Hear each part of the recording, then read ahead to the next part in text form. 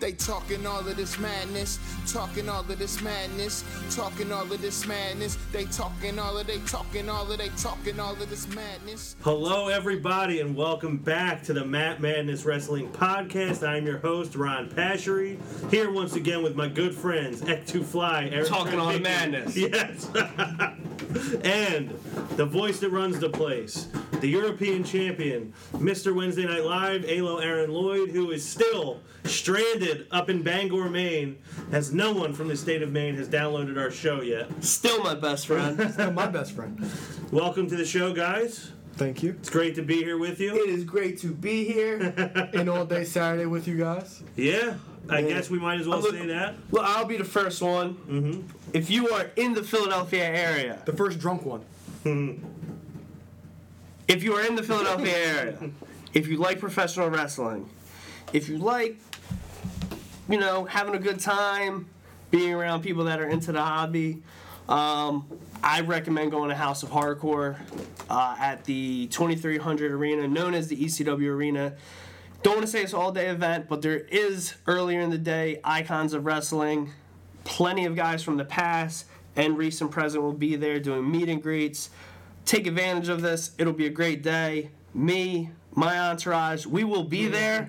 I love your entourage. Yes, the Mad Madness crew, we will be there. It'll be a blast. We're going to be there for icons, and we will be in attendance at House of Hardcore. Tommy Dreamer does not disappoint with the House of Hardcore shows. The main event is going to be Tommy Dreamer and Bubba Ray Dudley.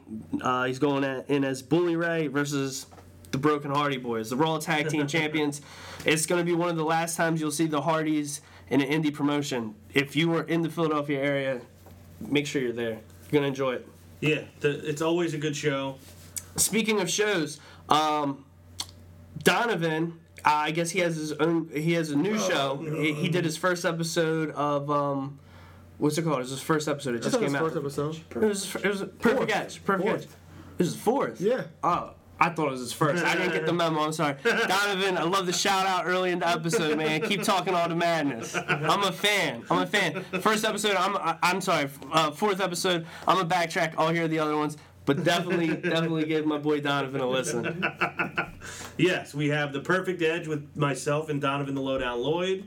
We have Falls Count Anywhere with Derek McCauley and Russ D. Which is a complete carryover from our show to theirs. Yes. And their buddy Zach, who was their producer. I can't remember Zach's Harmon, name. I think. What is it? Harmon. Zach Harmon? Okay, good. I knew I forgot that as soon. I almost didn't say it. Yeah, all the inside jokes, Capri Suns, Big Dave, it all carries over. Savvy veteran Alicia Savvy Fox. vet, it all carries over. Yes, so Perfect Edge, Falls Count Anywhere. We'll have Throwback Madness on Monday. Reviewing Backlash 2000, overbooking at its finest. So with that being said, we had a lot of fun just reviewing Backlash 2000. Probably not quite as much fun reviewing Raw and SmackDown this week. We're a week removed from the Superstar shakeup. We have Payback on the horizon in a couple weeks. I guess really the biggest story on Raw is Strowman. The build for Braun Strowman. They're making him out to be they're almost doing for Braun Strowman what they did for Brock Lesnar 2 years ago. Like, they had him absolutely manhandle Roman Reigns. They had him flip an ambulance. They had him collapse the ring with the Big Show. The first thing I'll say about that, as cool as that spot is when they do it, the first thing I noticed when Raw came on the air was the LED ring posts were gone. Really? Yes. I didn't notice that. So I was like, those ring posts are looking a little thin. I wonder why the LED ring posts are not there, because we just talked about it on the show last week. And then as soon as I saw the Big Show attack, maybe that's why nobody took a shoulder bump. Probably. I was like, okay, the ring is going to collapse in this thing. Cool spot. The ref flying out of the ring was the highlight. And did anybody else notice how quick and how heavy Braun Strowman's legs were shaking on the ropes before he hit that superplex? My minor nitpick, and I know why, because they're building Strowman. This is the third time this has ever happened. It doesn't happen a lot. It's been, 15 years and it's happened 3 times. So I get it. I hope if this ever happens again, Big Show, we don't know how many more years he's got in him. He's going to want to take the bump 3 times in 15 years. I hope Strowman takes this bump one day. My nitpick towards it is Big Show almost set him up. He teased it of Strowman taking the bump. I just kind of rubbed me the wrong way. It's like, it's not. I didn't hate it because I've seen it before the ring breaking. I hated it because I've seen Big Show take that bump 3 times that it was him. Here nor there, I guess maybe I would have been more. I know Henry gave Show the bump the last time. Maybe I would have enjoyed it more if Strowman was throwing Mark Henry. Great way to end the show. The bump from the referee, freaking hilarious. I rewinded it several times. Great friend of the show, Josh Iguina, sent me a text. Was like, dude, that referee died. And I was like 15 minutes behind or in DVR. It was great. Yeah, great spot. Alo? Well, going back to earlier night, I love the angle, like kind of standing up to Braun. Yeah. I enjoyed the hell out of it as well. I did like that, and this is just a little bit off topic, but doesn't Braun Strowman just look like a bigger Aleister Black to you? I could see it. I could see the comparison. I mean, he's a huge dude, man. Yeah, like I like this was a thing throughout the night. He actually had legit victims. He got Golden Truth. He got This is like old school Seth Rollins, where he was through the entire show. Yeah, Braun Strowman, the most important guy on the show, carrying Raw, basically.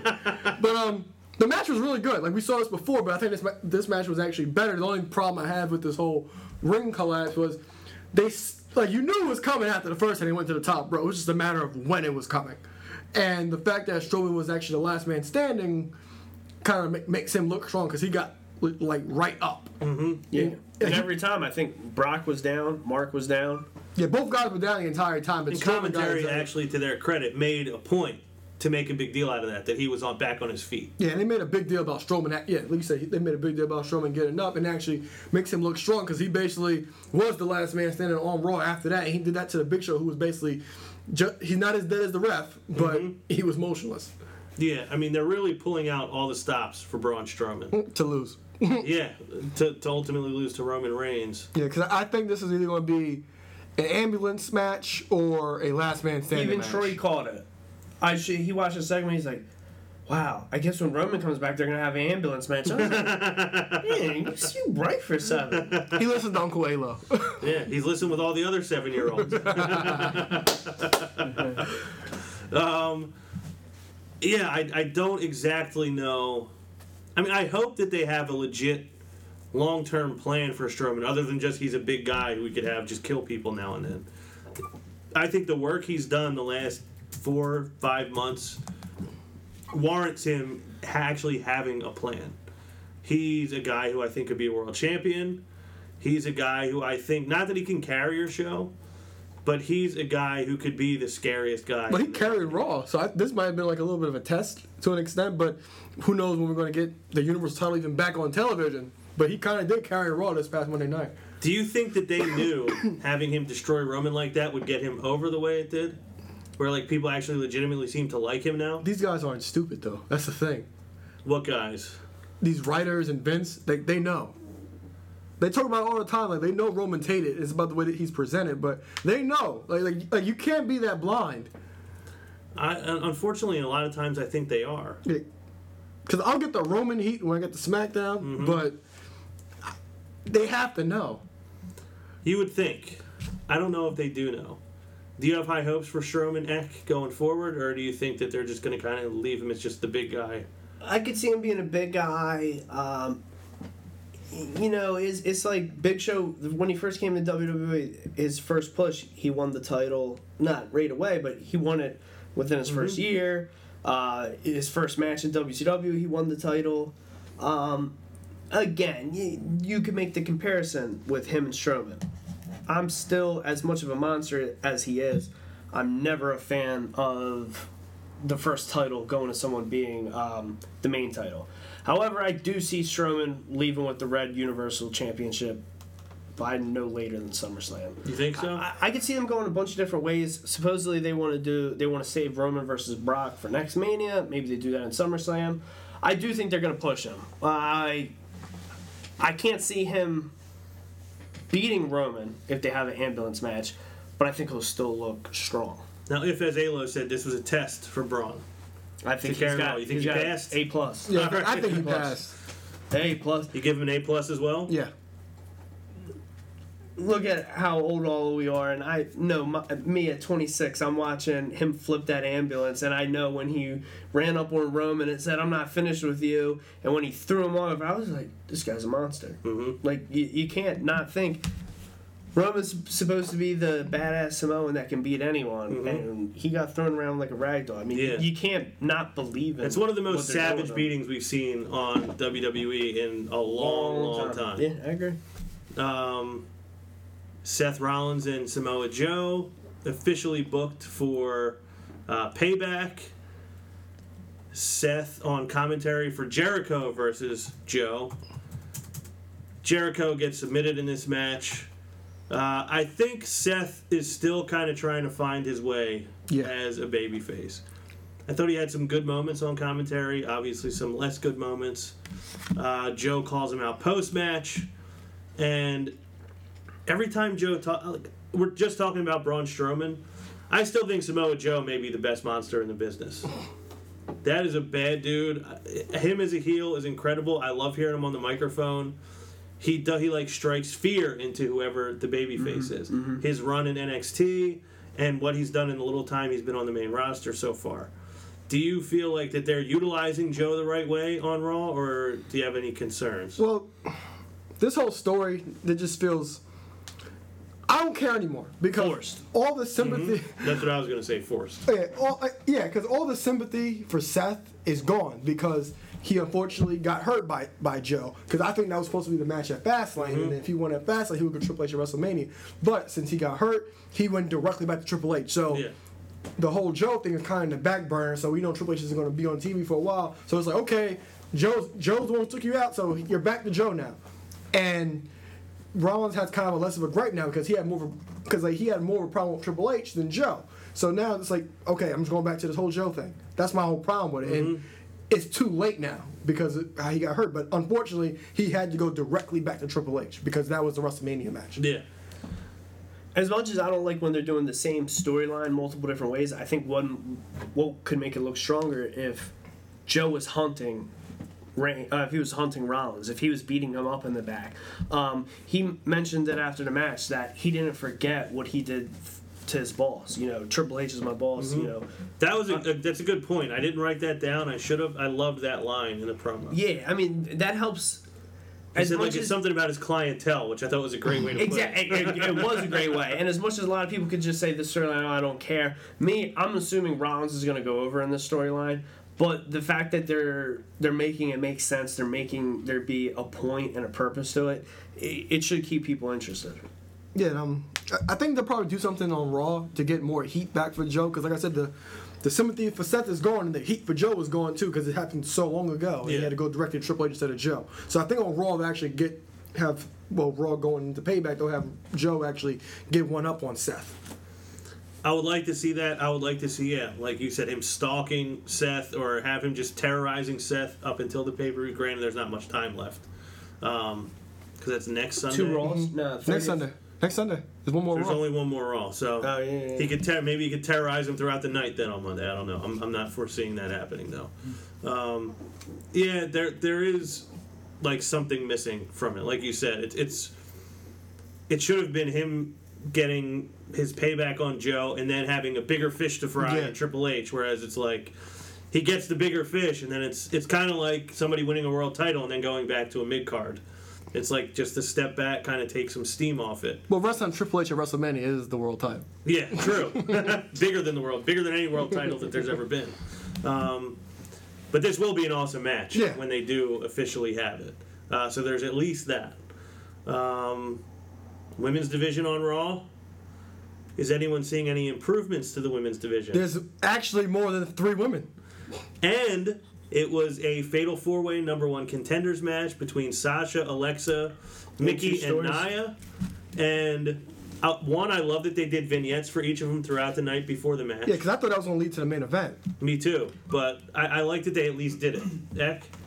I was I co-signed with what Ayla was saying about, I thought it was going to be the main event. I was like, wow, that's a nice push for them. I love that they're pushing kind of, we'll get to it on SmackDown, but the main switches. They're pushing them right to the top, which makes sense for both of them. I like Alexa Bliss more and more every week. She's great, and she looks great. They're doing the right thing with that division. Yeah, what I liked best before I get to Alo about I thought the match was good. I liked the result. I know some people probably thought I wouldn't be happy about the result. I liked it. Everyone came. Well, the other 3 women came out of that match having a right to be pissed off, and I liked that they built new openings. You didn't like who got pinned. Yeah. Well, no, not that. I think people wouldn't think I'd like it just because Sasha didn't win. But I'm Sasha cool with took her. the loss, right? Yes. Yeah. But I don't mind the result because now there's new openings to stories. Like Sasha and Alexa Bliss, that's a thing.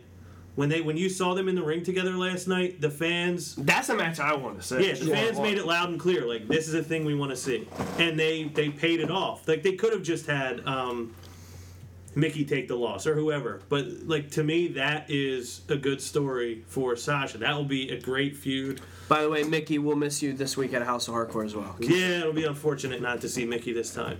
So I like that they actually told a story within the match and built little openings for new stories within the women's division in that match. Alo? Well, I like they got a lot of time because I was actually shocked how much time this actually got. They actually kind of booked Nia Jax like Authors of Pain in NXT, which I really popped for because every time they would get her out the ring and the crowd would react, and then every time somebody would have the match won, Nia Jax kind of rods would come out of nowhere. So I did like that aspect. Like Alexa Bliss, the MVP of this match. She was perfect. The typical weasel heel, even the spot where Nia had Mickey and Sasha in the corner, and Alexa went to the top rope and Nia caught her. It was like when Debo on Friday when Debo punched Red and Debo asked Red down. You want some of those 2 points? No, and she went right down. I think she did that twice in the match, where she just openly just completely backed down from Nia Jax. Yeah, I love the way how she won because it was typical Alexa Bliss fashion. She's the smallest person in the match, and Nia does all the work, and she just kicks Nia out the ring, and then kicking Nia out the ring is actually a big deal at his own because she can actually steal Nia's win, so that kind of keeps Nia looking strong, and. I'm glad that the first night or her second night on Raw, she's already actually important on Raw. And the whole Sasha Banks thing, it's here we go again. They're actually continue to build to it. Because I think that you're going to continue, heading into Extreme Rules, I don't think we're going to get Alexa Bliss. I don't think Alexa Bliss is going to win. I think maybe you get Mickey or Nia in that title match at Extreme Rules. And then maybe if they have, I'm not sure if Raw has a July pay-per-view yet, and get that heel turn around that time, because then you can get a multi-person match again, because it won't be so redundant at that point. Right. And then you can get Sasha turn after that match, and because the thing is, they're trying to lead Bayley into Sasha into SummerSlam. That's the way you could do it, because you could also have Sasha face Alexa Bliss, because you guys just know that's actually going to be a thing, and that's what we all kind of want. And then you got Emma back as well, and then you can see Sasha Banks and Mickie James. The crowd ate that up too, because they wanted to see that. So they actually have a lot of ways they can actually go. And like I said, the Sasha heel turn, this has to be, for what they're doing, it has to be barbershop / festival of friendship level. Well, can I say what I think I'm the most excited about is that obviously we all love the whole Sasha and Bayley thing. It's almost like the whole Batman and the Joker, we're destined to do this forever. Everybody's been waiting for it. But now you have the prospect of Sasha and Alexa, and I think I might actually be more excited to see that. Because it's something you haven't seen. You haven't seen it? Yeah, when we saw Sasha and Alexa on NXT, it didn't Alexa happen. was nobody. Yeah, Alexa was still the fairy. She was still Tinkerbell. Yeah, and I think the edginess of, we talked on Throwback, you guys will hear this on Monday, but the idea of heel versus heel can work. The edge that Alexa Bliss brings can start to help bring that edge out of Sasha Banks. Yeah, because even during the match, Sasha, she was doing her faces again. Like her disgusted faces. Because you haven't seen her in a while. Right. So those little mannerisms are starting to actually come out of Sasha. Yeah, and again, I know this is something we'll get to. A good thing they got going on both of these, whether it be almost or in SmackDown, with the women's division, you got a match coming up that you've seen before, but the roles are reversed. Yeah. Different face, different heel. And that's always a good dynamic to switch, whether it be a year later, 2 years later. In this scenario, it's almost a year and a half, close to 2 years later. But Yeah. Now, is either one of you actually excited to see the Dana-Emma feud take place? I am. This was hysterical. I was high on this last week, and even this week I like this. Yeah, I was on record as saying 2 weeks ago I want to see Dana and Emma get back together, but I think this is even better to see them actually finally clash. And again, it adds more depth to their women's roster, which they got 3 hours to fill every week. They need something. I'm hoping they do something good with Emma. I hope she goes to the top. I'm a fan. I think she will. I think she gets a good fan reaction. I think people like her. And she can actually talk. She can talk and she can wrestle. She can talk and like exactly what you said. She can wrestle. Watch some of her old NXT stuff from when she went up and then back down. Yeah. When she went back down, she had a chip on her shoulder and she meant business. Yeah. She had some matches. Yeah, her match with Asuka was fantastic. It was awesome. Intercontinental Championship. It looks like someone is back into the Intercontinental Championship Yes, picture. thank you, God. Alo, I'll let you run with this one. God, Miss TV, excellent. I love that Dean pointed out, who did he beat for that title? Ambrose was good here, though. I'll give him that. Ambrose was really good. His one-liners were great. Maurice, you wouldn't know anything about this because you're Canadian. And the only thing that's a joke here is your maroon suit. Mm-hmm. And I did like the Miz kind of shooting on Ambrose because he said everything we always say about Dean Ambrose. Like, look, you were the world champ, WWE champion going into SummerSlam. And 6-8 months later, you were barely on a WrestleMania card. Mm-hmm. You're basically resting on your laurels, like Arthur told him, being goddamn complacent. Mm-hmm. But it's like we always said about Dean Ambrose, and they actually continue. Like I mentioned a few weeks ago, how I hope they can let Miz kind of like keep going through that glass ceiling, and actually like still feel like he's kind of on SmackDown. They kind of did that. Is that serious as anything else that the Miz has done? Mm-hmm. But it's actually like a true point of how people feel about Dean Ambrose. And it felt like an actual shoot. Yeah, and other than Dolph Ziggler, Dean Ambrose is probably like Prep said last week, the coldest character on the roster. But Miz is his heater. He brought out good. Everybody can say they were entertained by him. Yeah, it was an entertaining segment. It was a good segment. I love that Graves is still hanging on to Maurice being an honorable woman for trying to protect Miz. I love that. You get Dean actually talking about how much he loves this, how much he loves to do it, how hard he works. Then we see him obviously attack the Miz. Oh, but him folding his jacket, saying, "Hey, hold this." Yeah, I did like that. I love that he took everything out of his pockets first before he folded it. Eck, are you excited to see Ambrose and the Miz? Not really. For multiple reasons. Uh-huh. One, I watched it already. Mm-hmm. That, as much as I hate the Miz, that was a high point of SmackDown last year. It was something to bite into. I can't remember if both of you were with me, but I remember popping when Dean Ambrose beat him for the title. Yeah. If one or both of you were there, I'm sure you recall me rubbing it in your face. Mm-hmm. I want Dean to do more with it, but if he's going to lose it, I want it to be something new. I want it to be something fresh. The only thing I'm going to point out is that Chris Jericho did say, and this may surprise you, Chris Jericho has his own podcast. He does? He does? There are other wrestling podcasts? It's not a wrestling one. It's for rock and roll. It's a Fozzy podcast. It's a Fozzy podcast. He had a special edition where Kevin Owens was on it. It was a best friend podcast. Okay. And at the end of it, he copied off of us and had a listener's question section. Really? Yeah. So someone asked if he's ever going to go for a 10th Intercontinental Championship.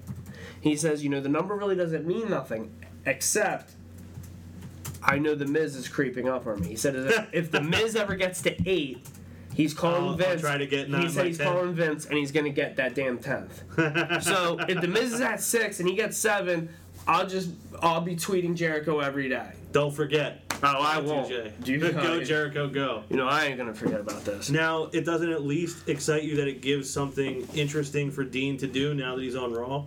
yes and no, because it's what we had on SmackDown. It's different lighting, in my opinion. That's true. It's brighter lights with red accents rather than darker lights with blue accents. Like, I feel like we just seen this. Now, the only thing that's different is there's no Renee Young to play in the background. True, and I do think, though, that, like, Miz can get the best out of him. As much as I hate saying this, like, I wish, if anything, the Miz had the IC title and he was on SmackDown. And no, if the Miz had it and he was doing this with Sami Zayn. Like, something I didn't say. Well, that would be great, obviously. We've all been wanting to see Sami Zayn. I'll get to him later, too. Yeah. Anything else either one of you wants to say about the Intercontinental title or Ambrose or the Miz? 7 times he'll hold the title? Mm-hmm. Can't wait. Can't wait till you lose. So you think he's going to win it? Yeah, because, like we just talked about how you think the Miz could bring the best out of Dean Ambrose. The matches were good, but I always say the person brings the best out of Dean is Seth. Because Dean Ambrose has that Randy Orton effect. It's like you could tell he doesn't want to do anything. Mm-hmm. But I'm looking forward to it for what they do with Dean Ambrose after he drops the Intercontinental title. Because I mentioned a few weeks ago that we never actually got a full program with him and Roman. They moved Dean Ambrose back to Raw for a reason. And eventually we're going to end up getting that Shield triple threat again with the proper build. But the Roman and Dean thing, that has to happen too. Yeah, I would like to see that happen. Tag team division. We have Cesaro and Sheamus are our number one contenders for the Hardys Raw Tag Team Championships. Go ahead. No, nothing. We had an interview with the Hardys where Matt was hinting ever so slightly at broken Matt Hardy. Sheamus and Cesaro basically insinuate that they can only win with ladders. And then we get Jeff Hardy and Cesaro. This is much better than an Enzo singles match with another guy from a tag team. Oh, we'll talk about it. Oh, man. I thought this was a fun match. Jeff Hardy and Cesaro. I enjoyed everything about it. I enjoyed the back segment. Mm-hmm. I enjoy the respect. He's kind of normal. You bring a nostalgic tag team in. The modern team now, they paid their respect. Cesaro gave high praise to Jeff Hardy, called it a dream match. It was entertaining. It was a good match. I look forward to seeing them in another one-on-one match at another time. Yeah, and a rare opportunity to see Cesaro get showcased a little bit, which we don't see often enough anymore. Yeah, 'cause I'm sure next week we'll get Matt Hardy versus Sheamus, but this match, I just kept laughing at Matt Hardy because he was full broken at ringside. Yeah. He was yelling Nero and Delete and stuff like that. And wonderful. I was completely memorable with Matt Hardy because he was perfect. I don't know how long it's going to take. I mean, allegedly WWE is fighting with TNA right now because they trademarked broken. Which, of course, according to Matt, is debatable. But yeah, TNA stands no chance against the juggernaut that is WWE. TNA is lucky that they can put on a TV show every week. Yeah. Let alone beat WWE in a legal battle. Well, since we're in the Hardys, can we dive into a quick listener question? If you want to, of course. A little premature. Great friend of the show, Michael J. Day, asked, do the Hardys ever get to be broken in WWE? Question, and then he also says maybe put them in a group, maybe something with Bray, being that Bray is now separated from the original family members. I'll tell you that first. Do not get them anywhere near Bray Wyatt. Nowhere near. Not even as opponents, because that match would be horrible. They'll be broken because, like I mentioned a few weeks ago when they came back from WrestleMania, you know how much money there is into this whole broken thing? Vince can sell Vanguard ones flying around and selling drones, and how much actually merch he can actually sell. I can think of 3 people sitting in this room right now that are likely to buy a Vanguard one that's on WWE shop. Or dilapidated boats. Yeah.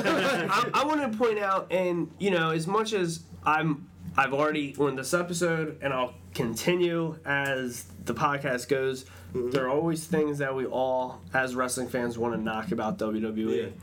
But specifically, when you get to the subject of Kurt Angle or the Hardys right now, it is so amazing, and I'll make guilt to myself, how much the WWE name boosts all their value. I mean, you figure, it's funny, when we watch stuff like Throwback Madness, when people get to listen to our review for Backlash, I remember that time period heavily involved I was in the Hardys. The Hardys were my favorite tag team, and I thought, as much as at the end of the day, I liked the Dudleys at the time, and it was almost like Edge and Christian were almost both of their kryptonite. Yeah. They always usually skated away with the titles. I was always pulling for the Hardys. But it's funny, the Dudleys got the first nostalgic push to come back and get a run. And my respect to them, they're back. I was so happy. Yeah. So I got kind of like a brush of I'm a big Dudleys guy. But growing up, specifically, it's funny, Aaron being one of the very few people I know who likes Matt more than he likes Jeff. Ironic, like most normal people, I like Jeff more than I liked Matt. The Hardys were great. I remember getting the hardback Kurt Angle book and the Jeff Hardy book. Both these guys, I get back into wrestling almost 8 years ago. Both of them are in a different company. They're both back now, and it's like those are like the only two books I bought. I was a big fan of Jeff. Kurt Angle was in my top 4 at the time. It's just so crazy how when these guys come back, how much more it seems like you remember how much they mattered. Yeah, you appreciate them more. Like definitely. They played a part in your life at one time, then they're gone, and then they're back, and it's like, oh yeah. As much as, and I'm sure we'll bring it up at least 2 more times before the show ends, with House of Hardcore coming up this weekend, I remember being excited this past December. We got to see Broken Matt Hardy in a cage match versus Tommy Dreamer. And towards the end of the match, we hoped for it 3 months prior. Yeah. That Brother Nero would be there. Jeff Hardy comes out at the end of the match. Small venue, roof blew off. Blew off, was in the river. I mean, that place, we went nuts. And I just remember all those, childhood emotions coming to me, or popping for Jeff, every time he got close to the title, everything. And it's great. And I'm happy to see them back.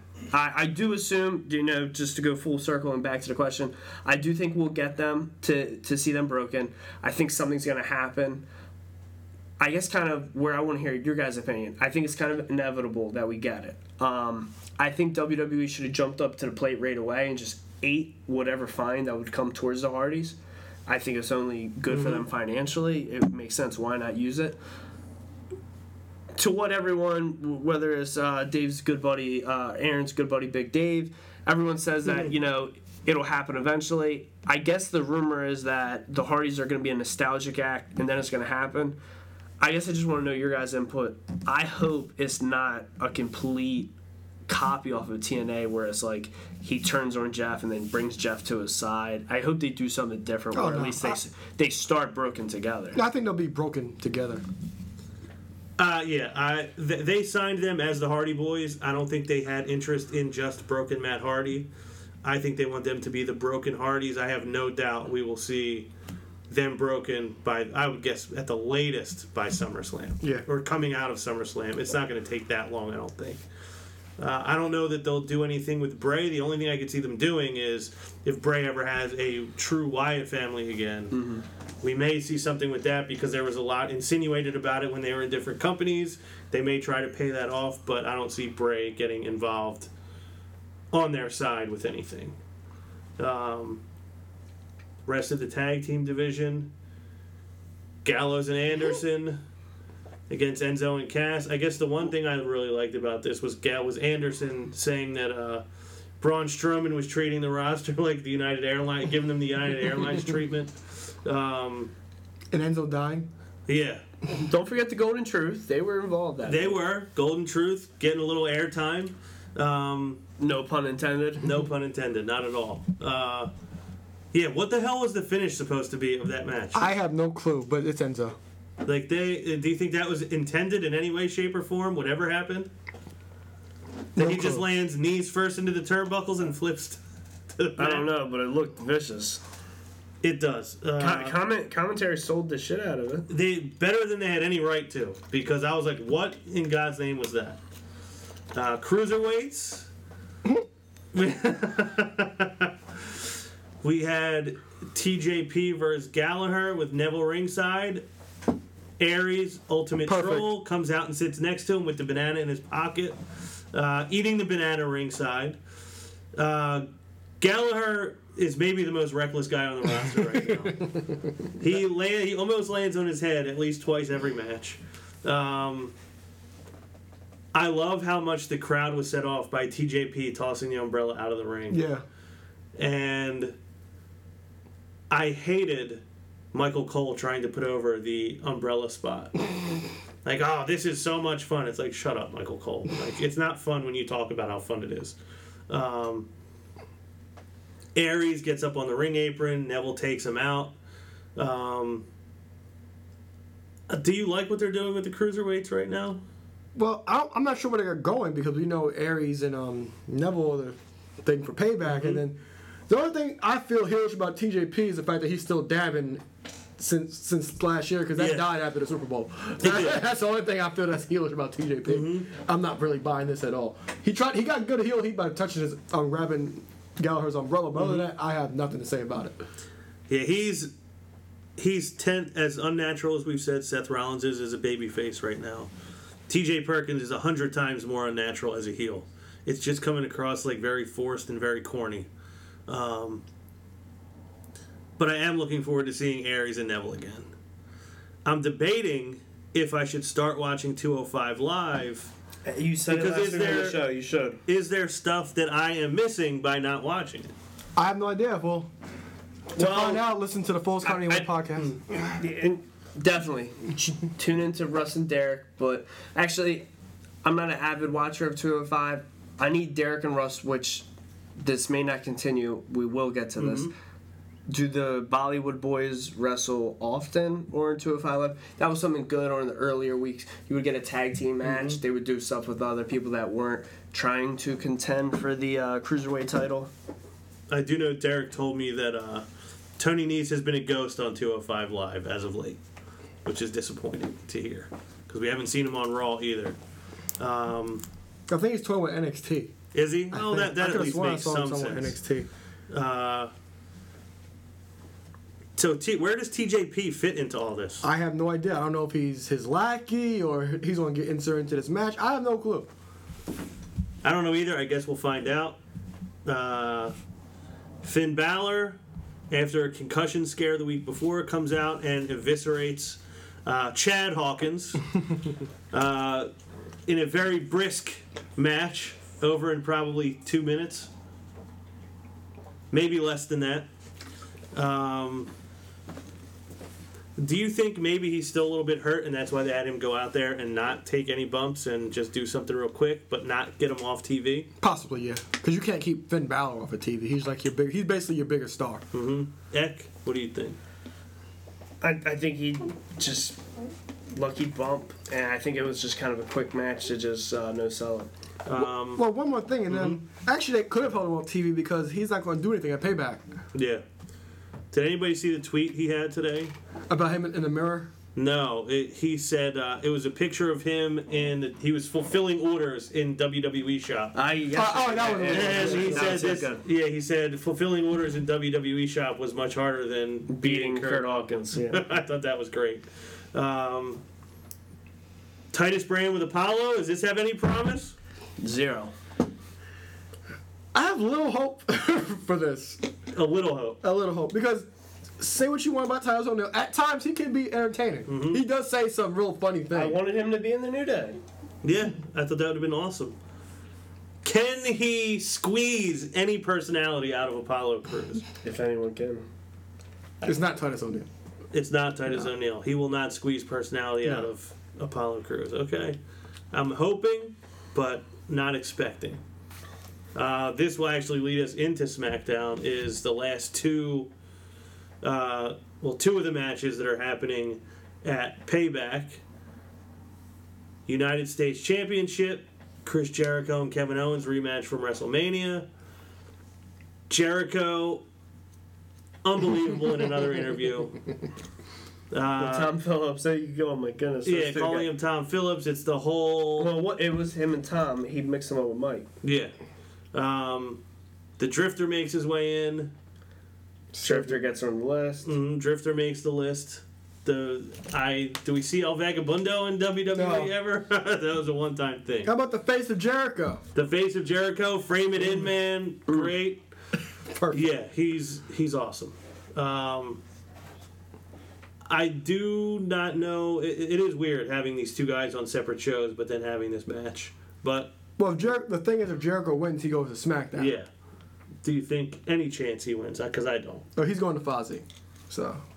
Then we have for the WWE Championship, we have Bray and Randy. So on Raw, Bray just cut a promo, basically saying, we'll both walk into the House of Horrors. Only I'll walk out.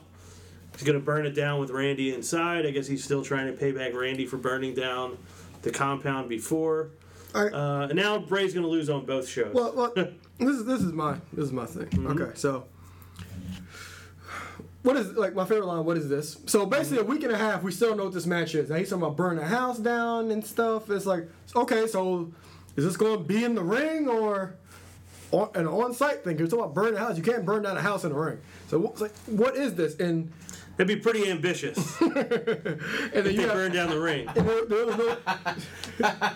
then there was no interaction with Finn. So I'm like, okay, so what's going on here? And then I'm like, okay, so is Bray, because if Jericho wins the title, boy, was that damn promo boring. I was like, if Jericho wins, he goes to SmackDown. So does that mean if Bray wins, he goes to SmackDown, and they just won a title match on the payback card because Brock Lesnar's gonna come back when Brock Lesnar wants to come back? And then I've heard from a reliable source, Prep, that on WWE.com they're not advertising the House of Horrors match for the title. There's no mention of the title. And then even on SmackDown, they're talking about Randy Orton versus Mahal. Just already. The WWE.com, they're already doing like images of Orton versus Mahal. Yeah, so allegedly this is like a non-title match, which is basically pointless at this point now, which makes no sense. Well, that leads us into the biggest story on SmackDown, maybe the biggest story of the week, that Jinder Mahal, Hardbody Mahal, Ginger Mahal, Ginger Mahal, formerly known, 3MB, is now the #1 contender for the WWE Championship against Randy Orton. I'll contradict myself in advance. You'll hear me on Throwback Madness saying how WWE lacks rebuilding people. Everyone from 3MB is doing something semi-promising. Maybe not Heath right now, but he had a promising tag title reign. Yeah, they did something with him at least. You got McIntyre in NXT now, contending for the NXT title. And then, boom, Omar's big cousin, Jinder Mahal, wins a six-pack challenge to become the #1 contender for the WWE Championship. Yeah, a lot of people seem upset about it. Mixed feelings all around, I think, is what's common. So, yeah, I'll give them one, that they surprised the hell out of me. I did not see that happening. 2, he legitimately got a ton of heat in that promo after the match. Like, the crowd was actually visibly, audibly reacting to everything he said. Now, this was not on the level of, like, old school, like, Iron Sheik heat, but people were definitely responding to him, which is important. I don't know what made them decide to do this. I read something this morning that said apparently WWE Shop is like going to have like an India division. They just appointed somebody of Indian descent to head up this division. So maybe they're pushing someone of Indian descent into a top prominent spot. Although the one thing about that doesn't make a lot of sense is, do you want him to be a hated heel if you're trying to appeal to his countrymen? Well, the country guys, they always get over in the country no matter what. Like the whole Bret Hart thing. Yeah. But are they going to be happy to see him portrayed that way? Although the one thing that there is if he can be a heel that has a point, it might work in India. I don't know if that's why. I'm not even saying that I think that's why. I don't really know why they did it. But he did get a legitimate reaction to him winning his promo. I'm not personally a fan of Jinder Mahal, but I'm curious to see what they can do with it. All right, so this was fun. Like, this match was fun.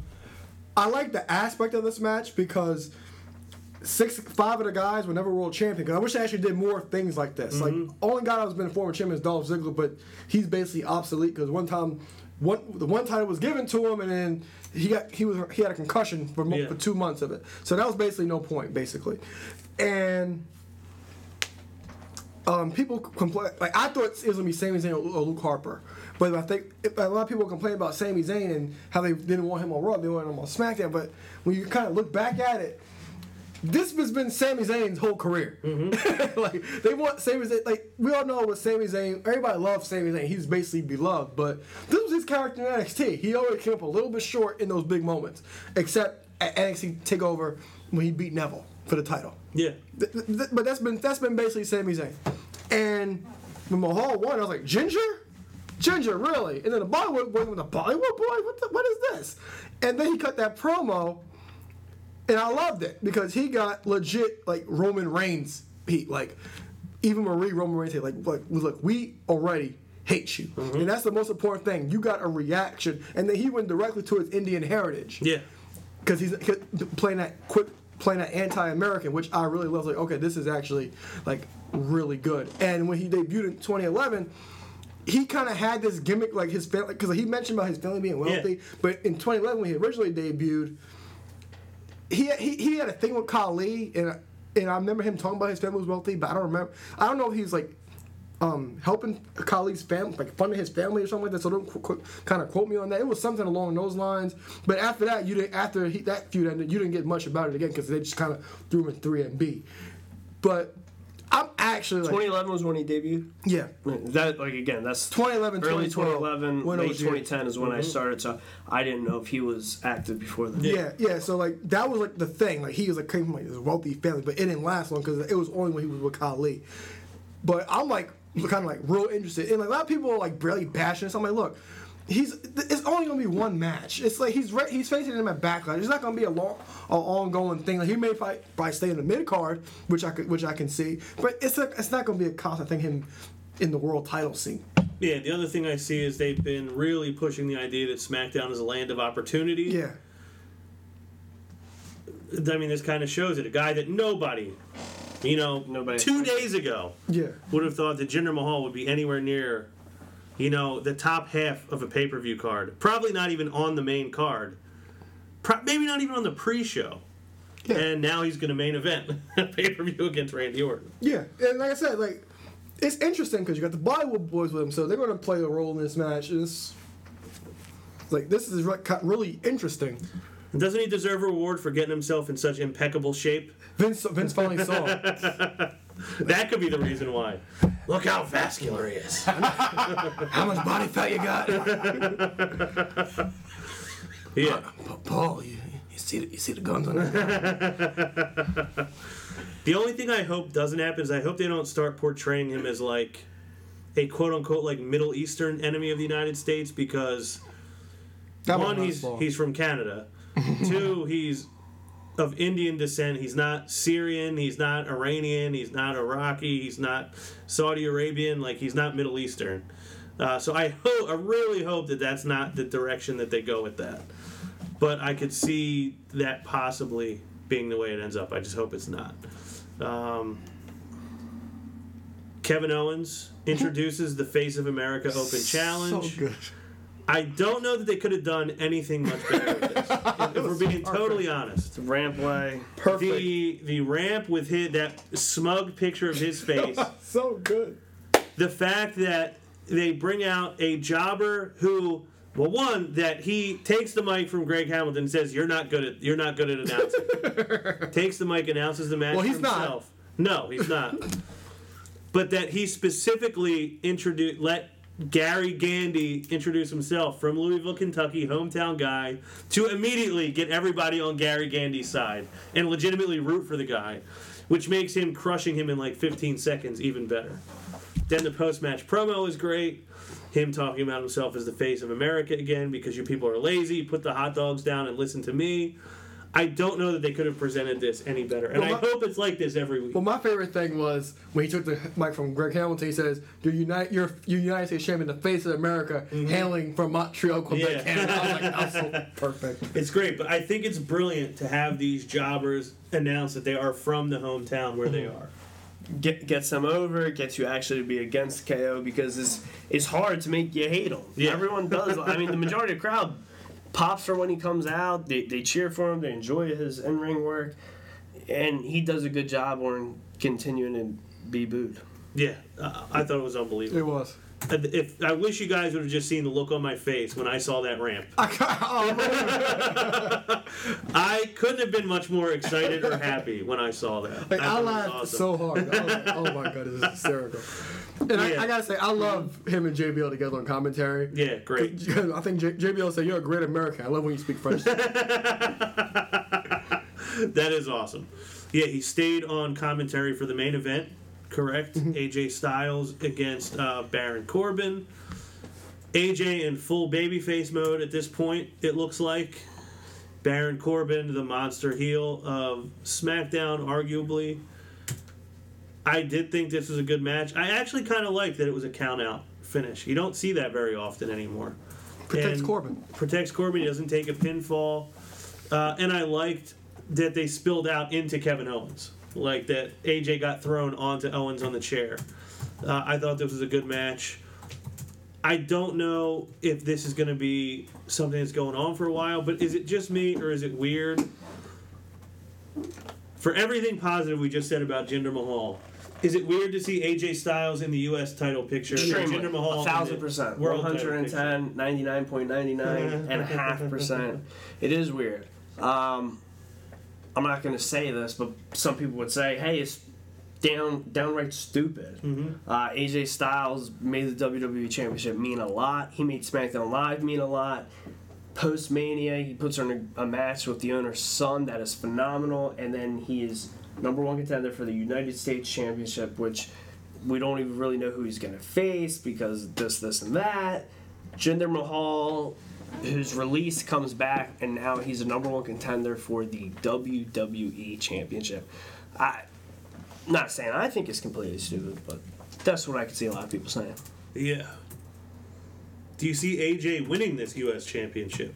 No, I think this is like a good thing with Owens. So I don't think AJ wins the title. That's how I feel. Like, I want that to be a thing that goes on for months. Because I could not stop laughing with the Trons. And it won't, and honestly won't get old either. No. Like, it's going to be good. He's going to make it good. He's going to make it entertaining every week. And it also, you get that kind of bully Kevin Owens, like that he's just going to crush these nobodies. I would love to see them do that for at least a month. Of him have this open challenge with just some jobber from the town that they're in before he starts actually facing real guys for the U.S. Championship.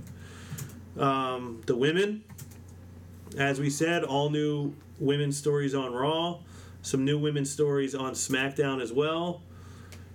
The Queen, Charlotte, pissed she has not gotten a title match yet, even though she has literally been on the show for 1 week at this point. Naomi comes out. I thought her promo was actually better than a lot of hers before. I liked the line of "There's no queen, no kings here, no queens here." Charlotte's no face was priceless. Yeah. She felt so offended. I loved that Naomi got the best of her. Shane comes out and makes a match. If Charlotte wins, she becomes the #1 contender. And then Naomi got the upper hand again after Charlotte sneak attacked her. I think it's good. I think we all said this last week that there was some concern of Naomi just getting like eviscerated by Charlotte. The good thing, two really good things I think developed from the women's division on SmackDown.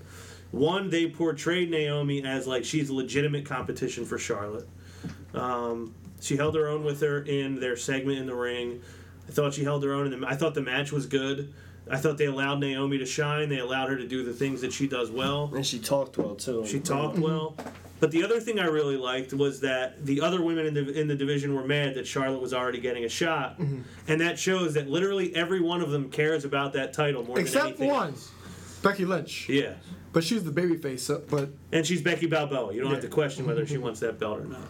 But I liked that all three of them, it's like, we want that title. Ellsworth having this whole duh thing, I'm enjoying. Again, I believe I like Ellsworth the most, probably, out of the three of us. Are you happy, Eck, with where the Again, women's he division is right he now? won't be at Icons. this Yeah, week, that'll be but, disappointing. I'm happy with it. I'm looking forward to Charlotte putting on stellar matches with every woman in the division that she hasn't. She was great in NXT, don't get me wrong. I was a fan in NXT. I was a fan when she came on. I believe when she first came to Raw, I'll be bold to say everyone on our panel here knocked her. I thought her ring work, we all obviously agree, her ring and mic work has only went up. She was a babyface and she faced Naomi as a heel. I think this match is going to be 10 times better than what it was then. I think she could put her in great matches with Natalya. We've seen it, but the roles are reversed. Well, they're both heels now. Yeah. But the roles are reversed, so I look forward to seeing it again. I look forward to seeing her and Carmella. Obviously, she wants to get in the ring with Becky, her and Becky being real life best friends. I'm looking forward to it all.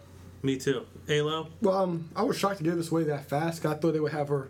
Well, after the 4 women came in, that we would got maybe a 5-way, and then I was like, "Where's Becky Lynch this whole time?" Because she want to be champion too. And the whole United We Stand thing backstage before Charlotte had the match, I was like, "Okay, is that what we're going to do?" But then I forgot that he said the match is going to happen next week, so you already know how that's going to end. It's going to end in disqualification in a no contest, and you'll probably get all the women in a match at Backlash. But I liked the finish because it was a good match. Like, it was a slow-paced match. It was actually a good match, and Charlotte counter in the rear view and just kicking her down into natural selection. I thought that was a perfect way to finish the match. And I like that they gave us something to look forward to next week already. Like, we already know one thing we're going to get on that show next week. SmackDown always does that. And I think it's good. I think it's something that they need to do more of. We have the tag team division. American Alpha trying to get their revenge, I guess, against the Shining Stars for attacking them last week. The Colognes. Yes. They're just the Colognes now. They'll always be the Shining Stars to me. To get the W, I really wish that American Alpha wasn't relegated to just being wrestlers now. Yeah. And that's what they are. That's not what made people like them in NXT. That's not what got them put in position to be NXT champions. Is it good that they're good athletes and they're legitimate wrestlers?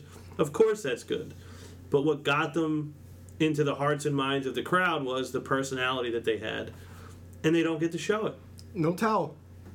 When do you think that they ever run? Like, are they going to run with them, or are they just going to let them be this? Well, you know how I feel about Raw, but I think the better show for them to be on is Raw, because SmackDown, they try to balance these extra women they have, and then the tag team division always seems to be the ones that are left out, because it's been like, because we've seen the Usos 3 times in the last 2 months, and they're your tag team champions. Yeah. So I think American Alpha actually, in order for them to show some personality, they may have to end up going on Raw eventually, whenever they actually have another shakeup or whatever. I was going to say, so about 357 days, they may have a chance. The other thing going around, it might be another one by the end of the year, but they would benefit from being on Raw because they could actually probably talk. Because like you said about NXT, like they were amazing. Like I cannot wait to see American Alpha because Chad Gable is hilarious. Jason Jordan with the whole "Call Me JJ" thing. Yeah, like they were great, and I don't know why when they get on SmackDown they can't even do those things. Yeah, one of the things that I said a few times on our show back probably in the wintertime last year, I guess February, March, you remembered them every week on SmackDown, whether they had a match or not. Because if they had a match, the match was great. If they had a backstage interview, that was great. If they came out to the ring and gave a promo, that was great. No matter what they did, it was great. But a big part of that was them having a personality. They could make you laugh. They could back up the things that they said, like that cockiness.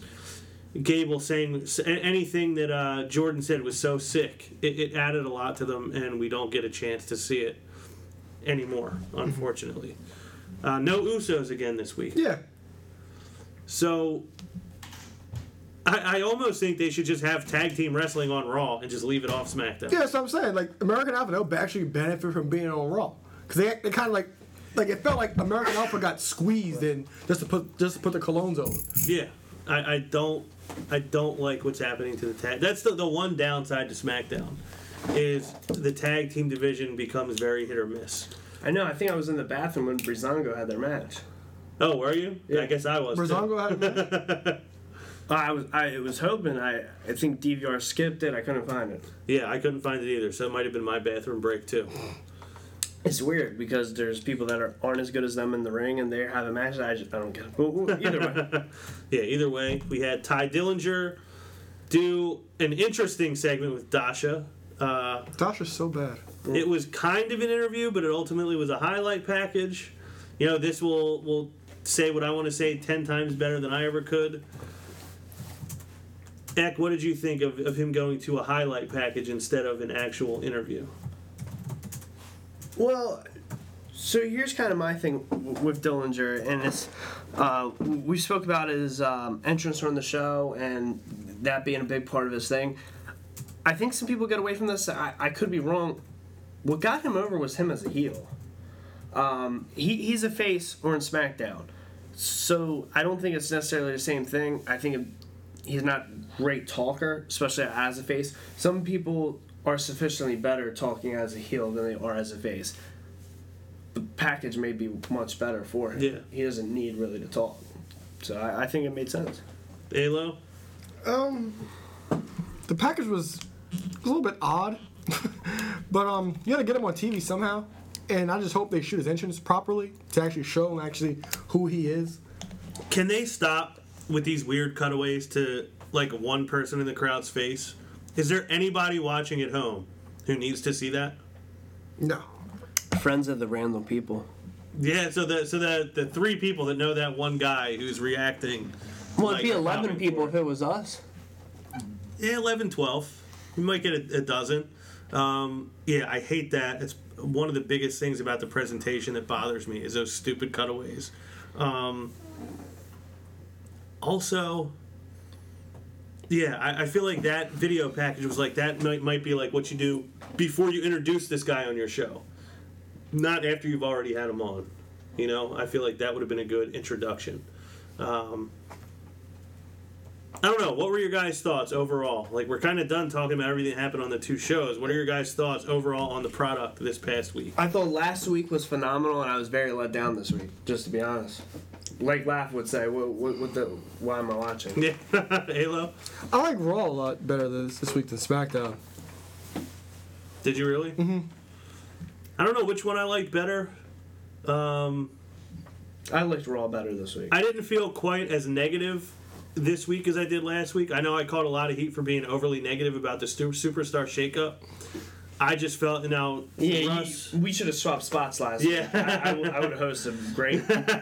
Yeah, Russ kind of told me like you have to look at it that people like us, might be disappointed that they didn't do more with the storyline, but ultimately, I loved it because I was watching it and I remember listening to you guys the week before on predictions, and I was like, "Ha, he's wrong!" Or, "Oh my gosh, I didn't see this coming." Oh shit, you guys really didn't see this coming. I loved it because at the end of the day, smart fans, whatever we think we are, I love when we're wrong, even if it's myself. Mm-hmm. When we're predicting something and it goes a different way, or, Aaron's been protesting about a faction that was potential to happen with Samoa Joe and Kevin Owens. And, add Triple H, add someone from here, add someone from there. But obviously, Kevin Owens and Samoa Joe had tagged together and they were helping each other, and they just split them up. Nobody saw that coming. No, that's to an true. extent, So I enjoyed it overall. Yeah, for me, it wasn't so much about that guys I thought were going one place or wanted to go one place didn't. It was more like I thought you could have actually did some storytelling with it as opposed to just guys are just randomly showing up here and there. Yeah, I think your thing was like recruit him. Because like when Angle was with Sami Zayn backstage, she was like, a lot of interest, Sami. Yeah. But it's like, how do we know it's a lot of interest? Right. But the point that Russ made to me was that, for guys like us, we're watching every week no matter what. We know there's a lot of interest in him in SmackDown because he showed up the next night. Yeah, that's true. But the casual fan who maybe watched WrestleMania and they're saying, okay, we have some eyes on us now, let's capitalize on it. How can we keep this excitement going another week? Those people are not going to be invested into, okay, I'll watch for 3 weeks to see them recruit guys back and forth. It's just like, okay, this guy's on this show, this guy's on that show. So in that sense, it made sense to me. But I just felt like it was about the laziest way they could have gone about doing it. So yeah, I hope that the pay-per-view next week is good. Looking forward to this go-home show. It's weird that both shows are going to kind of be go-home shows because there's matches from both shows on this card. Do we have any listener questions? I think it comes down to Iconic. Between those two, you're getting Iconic WWE B pay-per-view booking where you're not going to get a huge title change and you're just getting certain things. Certain things are going on. Certain contenders are stepping up. Yeah. All right. We got a question from Don from Lord Lloyd, no relation. Okay. When will wrestlers stop letting the ropes be an invisible wall? So this is weird to me. That Vince...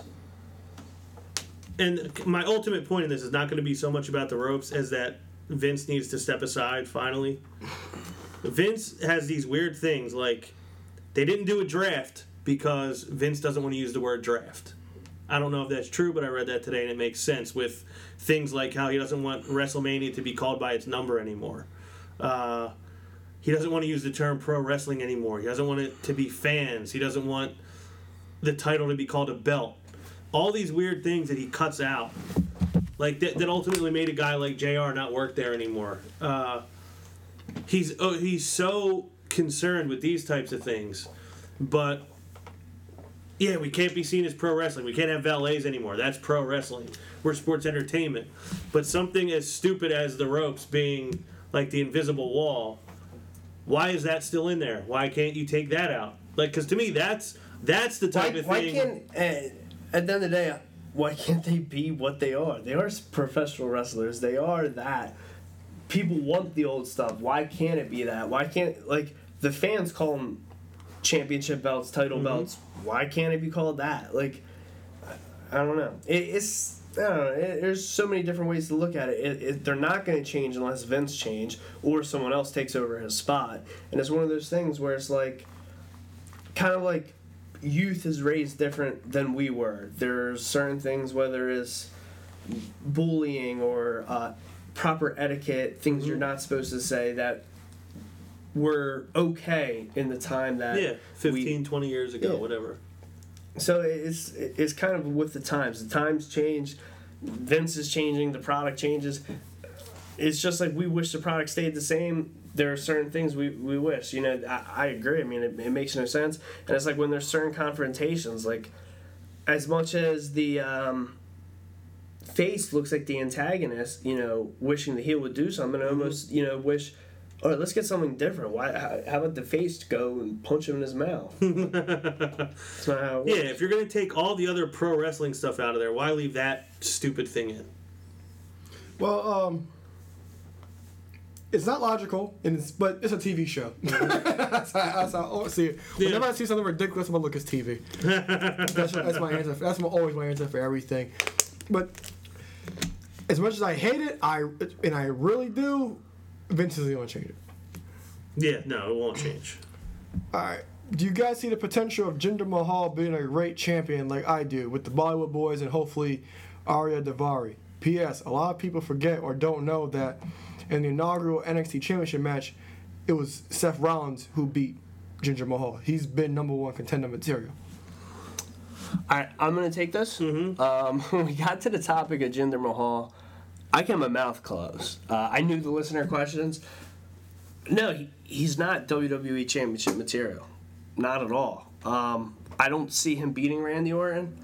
I know people don't care for Randy Orton and see that he deserves his 13 title reign, or people want to look at it like he's holding the title. We're in April and approaching May. So this is B-level show WWE time. It's not about champions right now. They're caring about contenders. Cool, you want to make him a contender? That's what he is. They're going to put the eyes on the mid-card for SmackDown right now. The eyes are on the United States Championship. AJ Styles, Kevin Owens, everyone loves him. Both their merchandise, it sells. Jinder Mahal, barely... Cool, he's in phenomenal shape. He's doing good in ring work. Maybe he should be doing that. Maybe he can flounder into... If AJ Styles beats Kevin Owens, maybe he could dethrone him for the U.S. title. I don't see him as a good WWE champion. In my opinion, he doesn't deserve it. Do I see him as a good person to contend for it? Sure. This is similar to Mark Henry versus Cena for the WWE Championship, or even more appropriate, this is R-Truth versus Cena for the WWE Championship. I don't see him winning. If they make a faction and the Bollywood boys, who are much shorter and in weight, they're much smaller than Jinder Mahal. I think that'll be cool. I like when they build any type of... I almost thought they were J&J Security for a second. I did too. But no, I don't see him as a great champion. I don't know why Donovan sees that. We say it at the end of the day. We all watch wrestling differently. We all view it differently. I respect his opinion. It's cool. I just don't agree, and I don't see it. Yeah, I don't particularly see him as a great champion, but I do see him as like a good foil for a champion. And I'm at the very least, I'm curious to see how this goes. And I mean, if you guys, and I'll say you guys, that'll be Derek, Russ, that'll be you, that'll be Aaron, Laugh, anyone that thought Miz was good as an Intercontinental Champion, then maybe Jinder Mahal will be phenomenal as that. But at the end of the day, everyone always says WWE Champion is supposed to be the one that is putting asses in seats. Jinder Mahal is not going to draw nothing to the show. No. I mean, if he's in the 9:45 to 10 o'clock segment or in SmackDown, cool. Now I'm watching an hour 45-minute show. I don't care what he's doing. Yeah, Ayla, what do you think? Well, I don't think he's going to be a champion per se, but I think he has potential to be in a stable, because the stable is a lost art in wrestling, especially in WWE, because the only legit stable we had, and they keep going back to, is the Wyatt family. But at this point, it's overdone and we don't need it anymore, and it's basically pointless because they make everybody else in the Wyatt family look horrible, even worse than Bray Wyatt, which is impossible to do. But they find a way to do it anyway. Yeah. So against all odds. Exactly. Yes. So Jinder Mahal. Like I said, Eric won't care as of now, but they have their ways of kind of like getting you to care. It was like, I kind of care at this promo after match. I actually care. Like, wow, that was actually really good. And depending on how they portray him, like I said, the stable's a lost art. Maybe whenever the U.S. title gets off Kevin Owens, maybe he can play that anti-American heel with the U.S. title. But there's but so much you could do with it because of his dissent, and then you're publicly traded. You don't want to say the wrong thing, and you know how that turns out to be. Here's my thing: if he's contending for the WWE Championship, if he was the WWE Champion, I don't think I'd care. If he's contending and this goes past Backlash, because I don't see him beating Orton at Backlash. If he can do some phenomenal heel antics and it gets all the people that think no one cares about Orton, but everyone's getting behind him as a babyface, I'd be a little invested. But again, I don't see him winning. Well, the thing is, they got 4 weeks to make you care. Yeah. They have time. There is time. Anything else? Yeah. We have another question from the Godfather of the podcast, Joe Lafferty. All right. With a roster consistent of AJ Styles, Kevin Owens, Sami Zayn, Shinsuke Nakamura, Finn Balor, Seth Rollins, Samoa Joe, and Cesaro, how is Jinder Mahal wrestling for the title? Hell, I even throw in The Miz, Dolph Ziggler, Baron Corbin, and Luke Harper, so all the roster. Braun versus Roman isn't even for a title. Dean Ambrose is even a better candidate. It defies logic. This is supposed to be the main title. Please treat it that way. That's not even a question, honestly, Laugh, but thank you. Let's pretend I said all that. That is also my statement to Jinder Mahal not being a good WWE champion or champion material. All right, so a real question. First, I fell asleep. Not good. Second, I do not understand the booking of Roman and Braun. Roman beat Taker in the Mania main event, in all caps. Then he gets destroyed by a guy he beat clean a month ago. Not to mention, Braun got thrown out of the Battle Royal real quick because Gronk was a bigger Mania story. For the past few weeks, Raw has been built around Braun. If Braun loses at the pay-per-view, it makes no sense. If he beats Roman, Roman's Taker win seems insufficient. What are they doing here? Where are they going with this? And the Universal title continues to be an afterthought. Mania should have been title versus career match. Agreed, like I said. It should have been And yeah, I don't know what they're doing. We kind of talked about this earlier. It's like they literally built the show on Monday around Strowman. They kind of built the show the week before around Strowman. I assume next week is going to be a very similar feeling where it's built around Strowman, but then he's just going to lose to Roman Reigns anyway. So I kind of wish they gave him a little more of a run before he gets that loss. I don't know. I really don't know what they're doing. But this goes back to something the Road Dogg, Brian James, said around this time last year, which spurred me on to write an article for TJR Wrestling. He basically said, wins and losses don't matter, only character does. So they firmly believe that as long as we have them doing things on the show that portray their character this way, it doesn't matter whether they win or lose these matches. So they don't care about who wins and loses. It's a little bit hypocritical because if it doesn't matter if you win or lose, why would somebody like John Cena win almost every match? Why would somebody like Roman Reigns win almost every match? Your top guys win every match, but then you say wins and losses don't matter. It's a little bit hypocritical, but that's how they will justify it. As long as we keep booking Braun like a monster, it won't matter if he loses. I get that, and at the end of the day, I think Roman has to win because it does hurt. I also do believe I'm the only one that said the title should have also been involved in that match. I don't think anyone else from the show did. I did. I don't believe you did. Of course you don't. I don't remember, but I don't remember anything. He So did. He remembers everything. And he's lying about it. Even SmackDown from 2000. But I agree because I did mention that too, but it was Cena instead of Taker. I know, Yeah. and it was me that said Cena should have been going in there with the belt. Yeah. Well, we concur.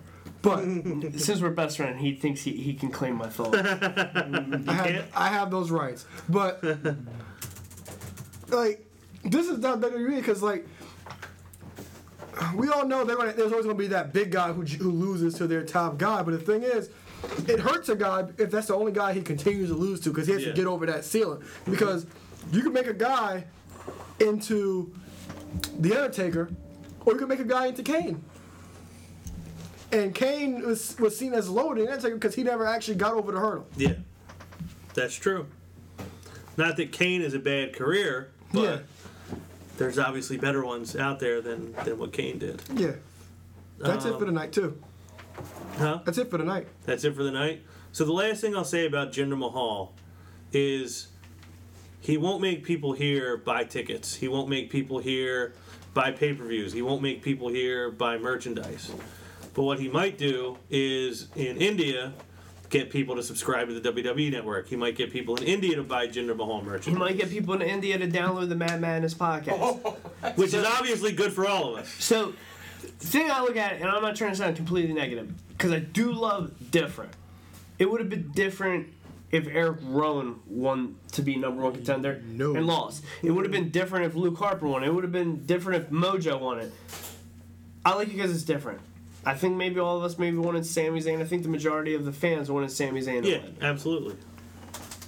And I don't want to sound like, again, I didn't even know when Jinder Mahal started. I thought he started years before when I'm hearing he did. I just don't think this is the right spot for him. Yeah, there's Hopefully they do there's- something good. I just don't think, and again, this is something where I think a lot of us will sound redundant on. We've all mentioned a list of people that are retired, people that are passed away that deserve to be WWE champion. I could give you a list of people that are active on the WWE roster right now that deserve to be a WWE champion. Half of that list probably never will, and this guy's nowhere near that list. That's It's my just opinion. a title shot. It's not like he's wearing the title. No, The greats have gotten shots. I think he deserves a shot. I'm just more or less. I'm still spieling off the question. You don't see him being a champion. Yeah, I don't see that. And he'll probably do great as a mid-card champion Yeah, somewhere down the he's line. not going to win that title, but I think them putting him in this position opens something up for them that might not have been there before. And again, this is WWE doing great booking where they're saying, it's the land of opportunity, and he can run with this, and people may buy into it. I look at it as Isn't this also another case of them paying off somebody having a good moment on Talking Smack? Because didn't he confront Shane on Talking Smack a couple weeks ago? I don't remember. I didn't watch. He may have the night he was drafted, or the week he was drafted. He may have, I believe so. Yeah, he did. So that could just be another way that they're saying, all right, if you do good work on this, we'll reward you on the show. And believe me, I like when I'm psyched out and believe something can happen, and I'm not trying to knock anyone, but I just think a lot of people are buying into the fact that he could win the title, and they're like, oh, you know what? It's on SmackDown, anything can happen here, and I just don't see that happening. Yeah, I don't see him winning. There is an aspect of it that seems a little weird and out of place, but to me, I think that's the one thing that I do like about it. I get where some people say, okay, this doesn't make me interested, this doesn't make me care, but there are a lot of people outside of us here that might care. And my main thing is, I see Orton winning. I look forward to seeing him winning, but with the way some people complain about Orton, and people are going to complain about this, it's like a double negative. But yeah, I agree. Well, that's the show for tonight. So, first things first, check out the Falls Count Anywhere podcast.